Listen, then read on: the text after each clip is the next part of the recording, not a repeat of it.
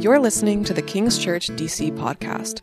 King's Church is located in the heart of Washington, D.C., and exists to make Jesus known in our city through enduring presence that brings personal conversion, purposeful living, and community reconciliation. We hope you enjoy the following sermon.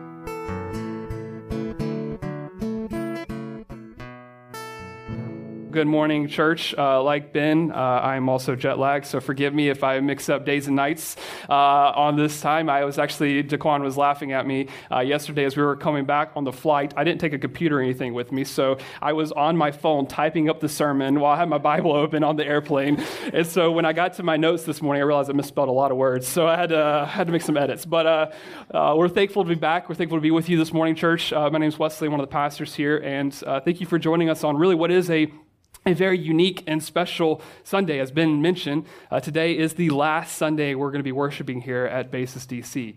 And that both brings an incredible amount of excitement, but also a lot of gratitude for this building, for this school, for how they've blessed us over the years. We're thankful to have a new location just down the road at Penn Social. And as we've kind of been transitioning these past few weeks from this meeting space to our new meeting space, we've kind of decided to really focus in on the church, who we are, what does it mean to be a part of the church, what does it mean to live as a community. Last week we focused on the church gathering together as that community, what it looks like to be a part of that gathering. We talked last week, it's about being a family, a household of God, being built together as stones into the temple of God. And this morning, we're going to focus on kind of part two of that, the outward mission of the church. How as we gather for community, we then scatter into this world for a particular mission. Now, the question then is, what is our mission as the church? If we have something that we're supposed to scatter for, then what does that look like? When you hear the word mission, there may be a few things that come into your mind. Some of you are thinking of the bar and Navy Yard, and no, that is not what we're talking about today, okay? Although there's a lot of mission that needs to go on there, amen? Bless those who were there last night. You may also think of mission trips or professional missionaries. This is what happens when you don't have a lot of sleep. You go off the cuff. You think of personal or like professional missionaries or mission trips, kind of what we heard from our trip to Lebanon. Here's my favorite picture of the trip because we posed like we were on a cover of like a 2000 album in the early 2000s or something. Just so great. I don't even know what Meg's doing in the photo, but it's a beautiful reminder of our team and all the complexities of this team. But perhaps when you think of the word mission, you think of that. You think of, okay, it means that we pack up our bags and we travel thousands of miles into a context that's not our own, and we go to serve the people there. We go to help those in need in that context. Well, what I want to offer you today is that mission is much bigger than that, and it's also much narrower than that. In one sense, the idea of mission comes from the Latin word missio, which literally means to be sent.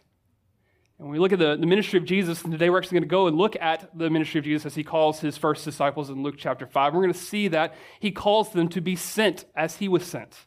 And at the end of his ministry, in his prayer at the end of the Gospel of John, we see Jesus actually praying for the church. And as he prays for the church, what does he pray for? That we would be sent into the world. This idea of mission is really true to who we are as humans. It's not just a Christian idea. In essence, to be a human is to have some form of mission in life. Mission simply meaning that we attach ourselves to something that is greater than us, something that's more important than our comforts in life, something that we're willing to sacrifice for. To be a mission is simply to say that we want to join a movement or a calling that actually makes a difference in the brokenness of this world. And all of us have this ingrained in our humanity, that to be human is essentially to be on some form of mission. But when Jesus comes on the scene and he calls his early disciples, and then later as the church models this, we see that Jesus doesn't come into this world and say, well, just go out and mission in general terms. He doesn't just come and say, well, try to make a positive impact in this world. Go do some good things for others. When Jesus comes on the scene in his ministry and he calls us as his disciples, the church, to follow him, what he's calling us is actually to partner in his mission in this world. In essence, what we'll find today in the scriptures is that he wants us to partner in his specific and particular mission in this world that he has created and redeemed. He calls the church, us, to partner in his work in this world today, to be ambassadors, to be missionaries, to be the sent out ones. That concept of being an ambassador is to go to a foreign land and to represent the interest of your country. Is to accurately portray the truth of who your people are, the government that you support, so that the people in that foreign land can see an accurate display of who your country is. In the same way, we are called to be these ambassadors, these sent out ones into this world that displays who our Lord is, to participate specifically in his work in this world, to represent him in our city and our world. That's what we're going to do today. We're actually going to look at 3 particular stories in the early parts of Jesus' ministry that are going to really give us a blueprint to what it looks like for a church to be on mission, to scatter into this world. And here they are, our 3 points from our text today. Number 1, we're sent out as participants. Number 2, we're sent out to those in need. Number 3, we're sent out to bring people to Jesus. Let's look at our first point today. We're sent out as participants. Just picking up right at the beginning of Luke chapter 5, as Vanessa just read. In verse 1, it gives us some context of what's happening here. It says, on one occasion when the crowd was pressing in on him to hear the word of God, he was standing by the lake of Gennesaret, and he saw 2 boats by the lake. But the fishermen had gone out of them and were washing their nets. Getting into one of the boats, which was Simon's, he asked him to put out a little from the land, and he sat down and taught the people from the boat. So Jesus has these crowds coming, they're following him, they want to hear his teaching, they want to hear what he has to say, and so he literally gets in Simon's boat and he says, hey, push me out a little bit because I need some breathing room in order to teach here the people who are gathered by the sea. And then we see what happens next in verse 4. And when he had finished speaking, he said to Simon, put out into the deep and let down your nets for a catch. And Simon answered, Master, we toiled all night and took nothing, but at your word I will let down the nets. And when they had done this, they enclosed a large number of fish, and their nets were breaking. They signaled to their partners in the other boat to come in and help them. And they came and filled both the boats, so that they began to sink.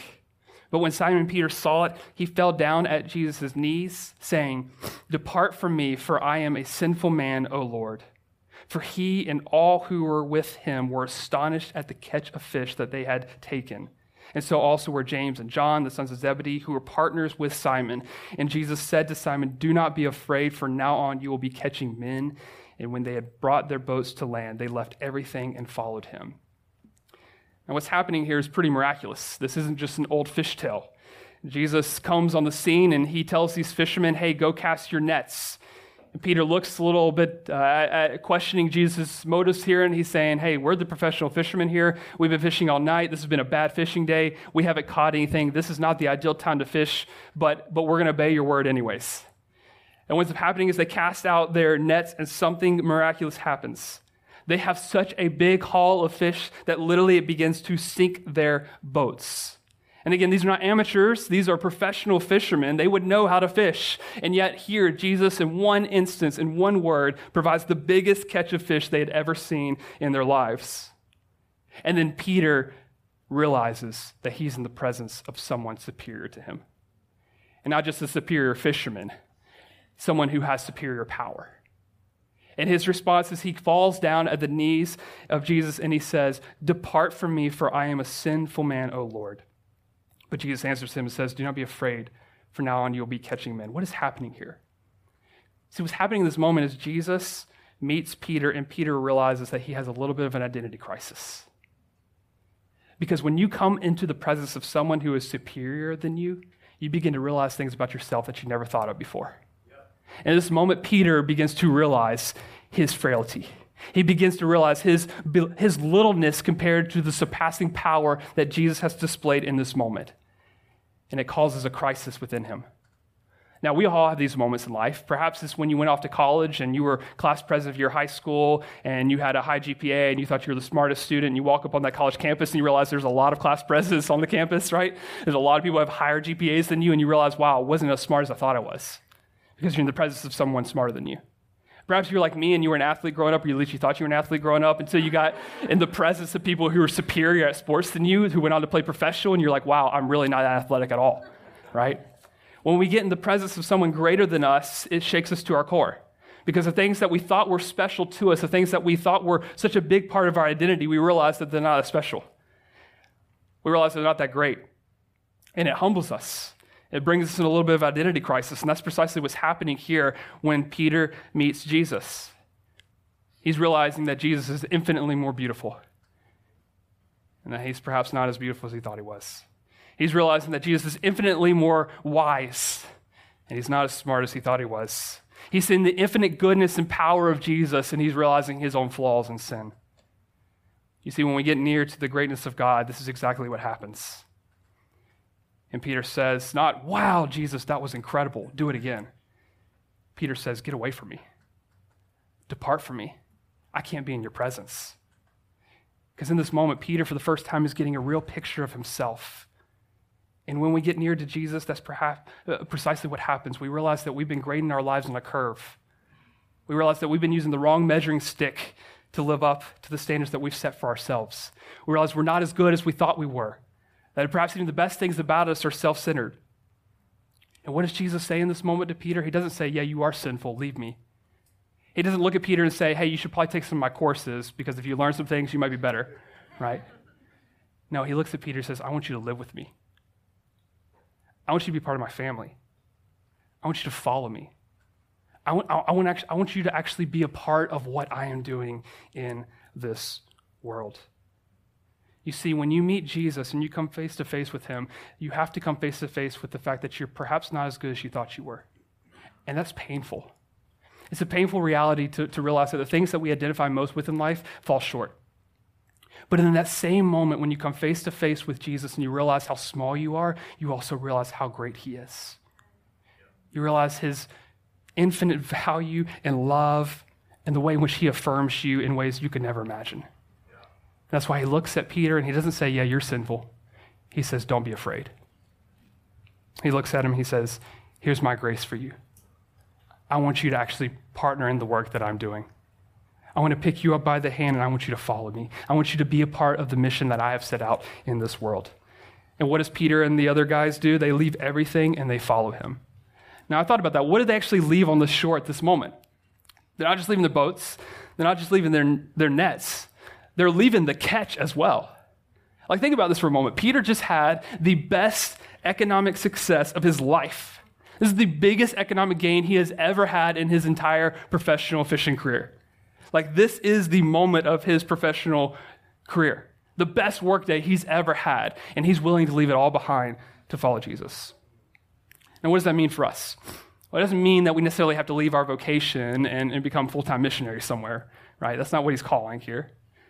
But what it does mean for us, and what it at least allows us to think about, is that when we come face to face with Jesus, he changes everything about us, not just our private life, but also our public life, including our vocations, including the things that we prioritize in life. You see, when we begin to prioritize Jesus and we begin to fall in relationship with him, he becomes the most important thing in every single area of our life, which leads to ultimate freedom.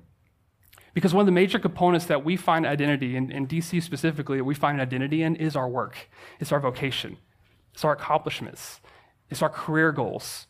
And these are not bad things to desire, but when they become the main identity marker of our lives, then we can never put it down. We become servants of it. We can never rest from it. We can never put it down to go out on a weekend. We can never put it down to just be restful in this life. We can never enjoy other aspects of life because it is what compels and controls our every movement.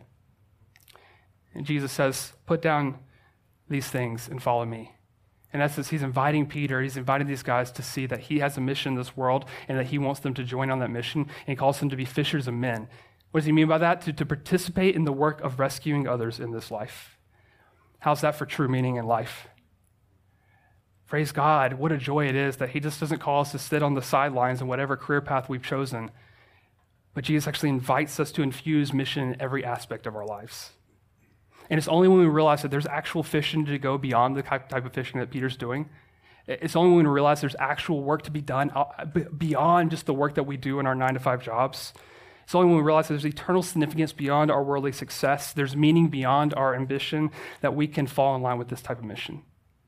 We can realize that we can participate in the work that God is doing in this world. You see, mission as the church begins with our identity.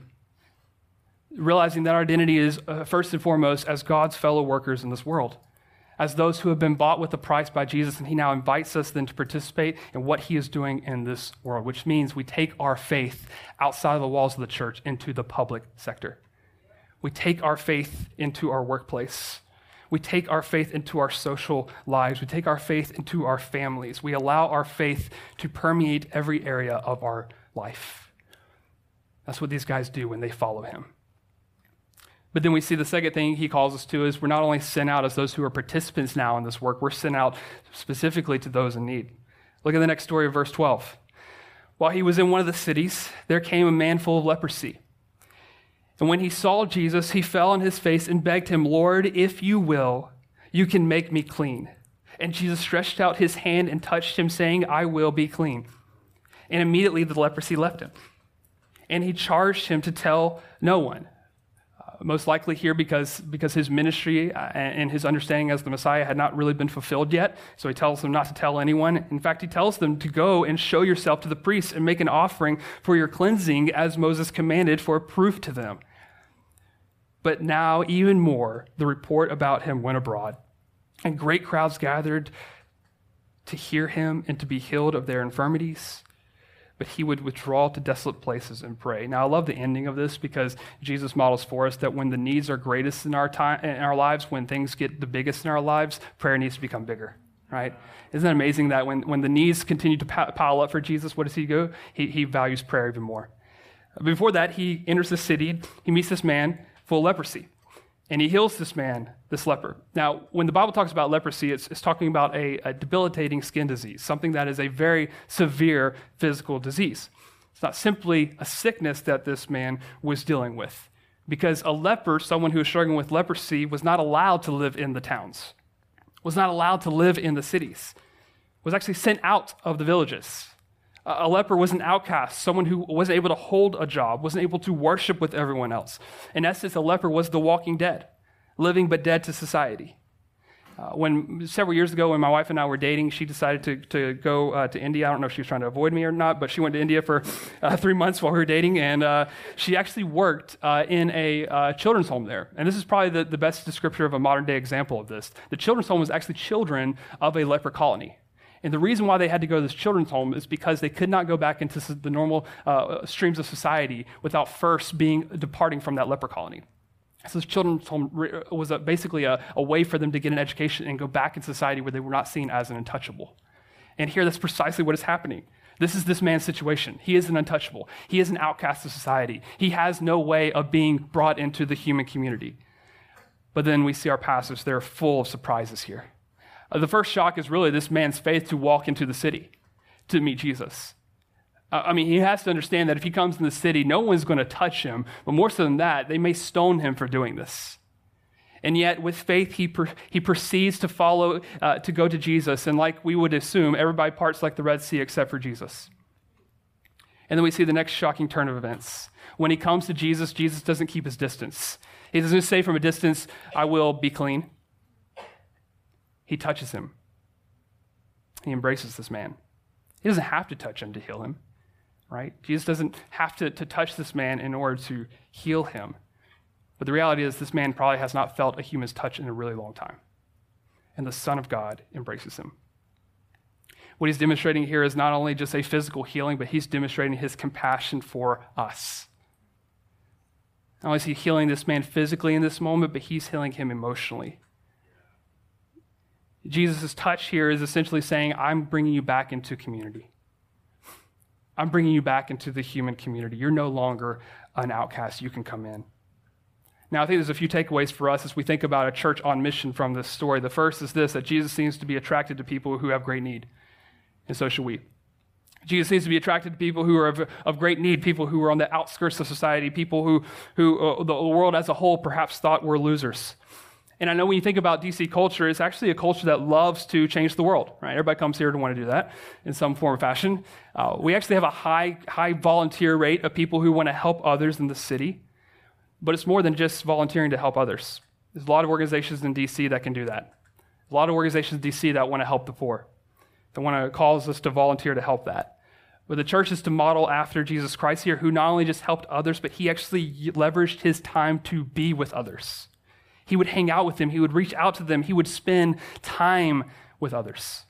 And these were not just the people he could network with. These weren't just the A-listers of society. These weren't just the people that he wanted to hang out with because of his self-interest. But Jesus models for us that as a church, we are to go out from these walls to truly love our neighbors, which means the people in our path, the people in our community, the people next to us, we are to embrace like Jesus embraces this man. Regardless of what job title they hold, regardless of how many social media followers they have, regardless of what they can do for us, we should be willing to inconvenience ourselves for others. That doesn't always mean it's going to be just someone who's in an economic crisis. It doesn't always just mean it's people who are socially on the margins of society. It could simply mean a coworker who just doesn't have a lot of friends. Someone who's just going through a really tough time right now in life. Someone who just needs someone to hold them, to care for them, to talk with them. This is what it means to love our neighbors, to be willing to inconvenience ourselves for others. While we were in Lebanon, specifically we were in Beirut, we met a pastor who is doing just incredible work in the city. And much like the story of King's Church, over the last few years, the church has just exploded there. Literally exploded, like quadrupled in size.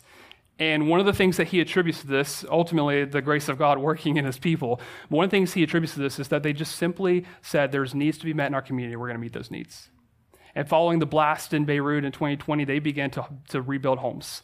They began to meet the needs of the people. Whatever the greatest needs in their community, they simply said, Lord, use us to meet those needs. And what God did was increase their faith and the growth of their church in a powerful way. And it's an example for us that if we look at church history all the way back, it is in the hardest times, it is in the most needy times of economic crisis, of pandemics, of wars, of all the things like that, that the church steps in the gap and makes the most profound impact in society. It's always the case. And God blesses the church and its growth when we step in the gap to help others, when we lead courageously through the hardest of times. And that's precisely our mission here in DC, to assess as the church, what are the needs of our community? What are the needs right in front of us, and how can we display the compassionate touch of Jesus to those around us? I think the second thing we see here is that not only is Jesus attracted to people in great need, but he is not afraid to embrace that which is unclean. If you think about this, this goes against everything in society. What Jesus does here is completely opposite of what we think about in society, right? Practically speaking, we stay clean by not getting ourselves dirty, right? I try to tell my kids that all the time, like, don't put your hands in the dirt, like, if you want to stay clean, right? Medically, if something's infected, we don't touch it, because if we touch it, then we'll get infected. Religiously, if you want to be clean, you don't touch that which is defiled. Right? If you want to stay pure, spotless, clean, so God can accept you, you stay away from the messiness of people. You stay away from that which can taint you, from the dirtiness of others. But Jesus is the only person in history who, though he was clean, touches that which is unclean to make them clean. In the process, he doesn't become unclean in doing so. And I think as a church, we model ourselves after this. If you feel messy right now, if you feel like you're unclean right now, Jesus isn't saying sanitize yourself first. Clean up your mess first. No, he says, bring your mess to me. Though your sins are like scarlet, I will wash them white as snow. So as the church, following in the footsteps of Jesus, we should be willing to inconvenience ourselves for the needs of others. We should be willing to get involved in the messiness of life for others, because it's only through Jesus Christ that they can become clean. Which leads us to our final point today. We are sent out to bring people to Jesus. Look at verse 17 as he continues. And it says, on one of those days, as he was teaching, Pharisees and teachers of the law were sitting there, who had come from every village of Galilee and Judea and from Jerusalem. And the power of the Lord was with him to heal. And behold, some men were bringing on a bed a man who was paralyzed. And they were seeking to bring him in and lay him before Jesus. But finding no way to bring him in because of the crowd, they went up on the roof and let him down with his bed through the tiles into the midst before Jesus. And when he saw their faith, he said, man, your sins are forgiven you. And the scribes and the Pharisees began to question, saying, who is this who speaks blasphemies? Who can forgive sins but God alone? When Jesus perceived their thoughts, he answered them, why do you question in your hearts? Which is easier to say, your sins are forgiven you, or to say, rise and walk? but that you may know that the Son of Man has authority on earth to forgive sins." And he said to the man who was paralyzed, "I say to you, rise, pick up your bed and go home." And immediately he rose up before them and picked up what he had been laying on and went home, glorifying God. And amazement seized them all, and they glorified God and were filled with awe, saying, "We have seen extraordinary things today." Now what we have here is a group of some really great friends, right? They realize Jesus is in the neighborhood. He's teaching. People are coming from all over to hear him. The house is full. This isn't necessarily a church service because there's people there who aren't necessarily gathering for the right reasons. The Pharisees and scribes have come over to hear Jesus, to try to catch him in the act of saying something. And here, as these people gather to hear Jesus, these friends come and they bring their paralyzed friend. But they have no way of getting through the crowd. And so they go up on the roof and they lower him down to be right at the feet of Jesus. Now, in this moment, I believe that they had to believe that Jesus was going to heal their friend, that they would go through all this to bring their friend to Jesus. But Jesus was about to go much deeper than their expectations. And that's why when he sees this man, the first thing he says is, "Your sins are forgiven you." Now, why does Jesus address his sins first? Well, this man, although he doesn't know it in this moment, this man is suffering from 2 paralyzing diseases. Not one. Yes, he's suffering from paralyzation of his body. It's terrible. It's horrible. But there's a greater disease that could really kill him. There's one that could really destroy him. And it's one that we all suffer from. It's that we're not right with God. This man had sin between him and God, and Jesus in this moment of what he thought was his greatest need to be healed, Jesus in this moment was actually going to heal him of his greatest need. He was going to remove the barrier that can make him right with God. That's precisely what he does. You see, Jesus can heal us physically. He can heal us emotionally. He can heal us psychologically. But unless we get right with God, then we've only been healed to suffer the ultimate paralysis of our souls. That's why he goes straight to the heart of this man first. Because everything else in this man's life is based on that. Based on the fact that he has new relationship with God. That is only when we're pardoned from our sins. It's only knowing that Jesus loves us and he delights in us. It's only through humility and repentance and receiving that love that makes us right with God. And that is the foundation for every other way we see God work and move and shape and change us in this world. In a sense, it's the foundation for our mission in this world. That we have to get this right. That we have to understand that there is a barrier that keeps humanity from being right with God, and Jesus steps on the scene here, and he says that I'm going to go deeper than what you see on the outside. There's something in your heart that you need to be touched and healed from. And I alone can forgive sins. I alone can make you right with God. I love Jesus' response to the Pharisees. He says, "Why do you question in your hearts, which is easier to say, your sins are forgiven you, or to say, rise and walk?" It seems like a trick question, doesn't it? Which is harder? They're both hard, right? But I think the answer is actually pretty clear. See, the Pharisees, they look at Jesus and they probably could see that he has miraculous power. They probably looked at him and maybe they were thinking he's a magician. Maybe they think, man, this guy's got some supernatural power. He can heal, and that's pretty amazing. That's pretty awesome. But to say that he can forgive sins, that's an astonishing power, an astonishing claim of authority. That's essentially saying you are God, because only God can forgive sins. And Jesus looks at him and says, right. You're absolutely right. Which is easier, guys? He says, I want you to know this, that the healing of this man is going to showcase the proof that I actually have the authority to forgive sins. Therefore, healing the man is actually easier because it's pointing to something greater. It's pointing that I am God, and I am the one who has come to heal this land of their sins. I am the one who has come to redeem humanity. And why is it harder for Jesus to heal us, to forgive us of our sins? Because 2 Corinthians 5:21 says, God made him who knew no sin that we might become the righteousness of God in him. Which means Jesus took what we are and our punishment we deserve. He became what we are so that we could become what he is and get the reward he deserves.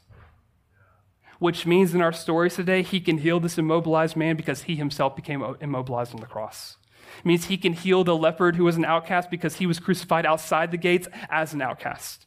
It means he can call his disciples to say, drop your nets and leave everything and follow me, because he left everything for us. He left the Father's throne. He left his glory. He came down to earth, all for his people. The same God who does that then invites us to work with him in this world. What an incredible invitation. That not only does he bring hope for our souls, but then he unites us as a community to go and to bring others to him. That is the mission of the church. Reminding ourselves that only in Jesus can we have forgiveness of sins. Only in Jesus can we be made clean. Only Jesus can give us that ultimate identity and meaning and purpose in this life. You see, these stories, they remind us of two things that have to come together when we think of mission. One is love and one is truth. We see the incredible love and compassion of Jesus displayed in these stories. But we also see the truth that he is the only one who can provide forgiveness of sins. And the same comes together in the church's mission. We can't say we love someone and withhold truth that could rescue them, because that's no love at all. And we can't say we have the truth that can rescue them but not care enough. That's no mission at all. Jesus says, I'm coming along to call you guys to touch you so that then you can go and you can touch others. I'm coming along and calling you to follow me, to become fishers of men with me, so that, church, you could then go and fish for others. I'm coming to heal you, to cleanse you, so that you can go into the messiness of this world with my compassionate hand and extend the love of Christ to others. I have come to make you right with God, so that you, like these friends, can bring others to me. This is the mission of the church. This is why King's Church, we exist. So just two brief takeaways as we prepare our hearts for communion. The first from these stories I would just say is this: if you don't know him, put your faith in Jesus today. If you don't know him yet, you can trust him today. Why should we trust Jesus? Well, do you notice in this last story here that there's nowhere written that the man asked for forgiveness of sins? And we look at the Bible and we think, well, when you look at the Bible, God doesn't just forgive our sins unless we repent. We see here that Jesus Christ offers forgiveness of the sins to this individual. And I have to imagine that perhaps he did ask for it, but perhaps he was so broken with his paralysis that he had a fragmented and an unexpressed desire for forgiveness of sins. And Jesus does it nonetheless. He meets this guy precisely where he is, in his brokenness, in his imperfection, in his inability to express the way we think he should express, which reminds us of this truth today. Jesus is passionate to give us his grace. He is eager to forgive us this morning. He is eager to bless us, even if our response isn't perfect. And today, you can trust him. You don't have to have your act all together today. You can turn to him. He invites you to trust him. And secondly, for our church today, let's make our faith public like he calls us to do. What a great challenge as we end our time here at Basis, as we celebrate God's provision of a new building. And we get to move into this new season as a church. Today we can say to the Lord, we don't just want to be a community that gathers in a new facility on Sundays, but we want to be a community that has a public display of faith. A community that says we want to go beyond the walls of whatever meeting space we have to make an impact in our city. And just as God has provided a new space for us that we can actually grow in, right? As Ben said, this is a light attendance, and I see like 5 seats open. So, not more than that, but not too many more. We can actually grow into a new space. It's a great reminder for us that we can pray and we can act and we can seek to be participants in this work so that we can fill those seats with more people who can come to know Jesus Christ. As he gives us more room to expand, it gives us more encouragement, more desire in our hearts to be on mission, to make our faith public in this world. Thank you for listening to this episode of King's Church DC podcast. If this sermon encouraged you, please like, rate, and subscribe to our podcast. For more information on our church and service times, please visit kingschurchdc.com. We hope you will join us again next week.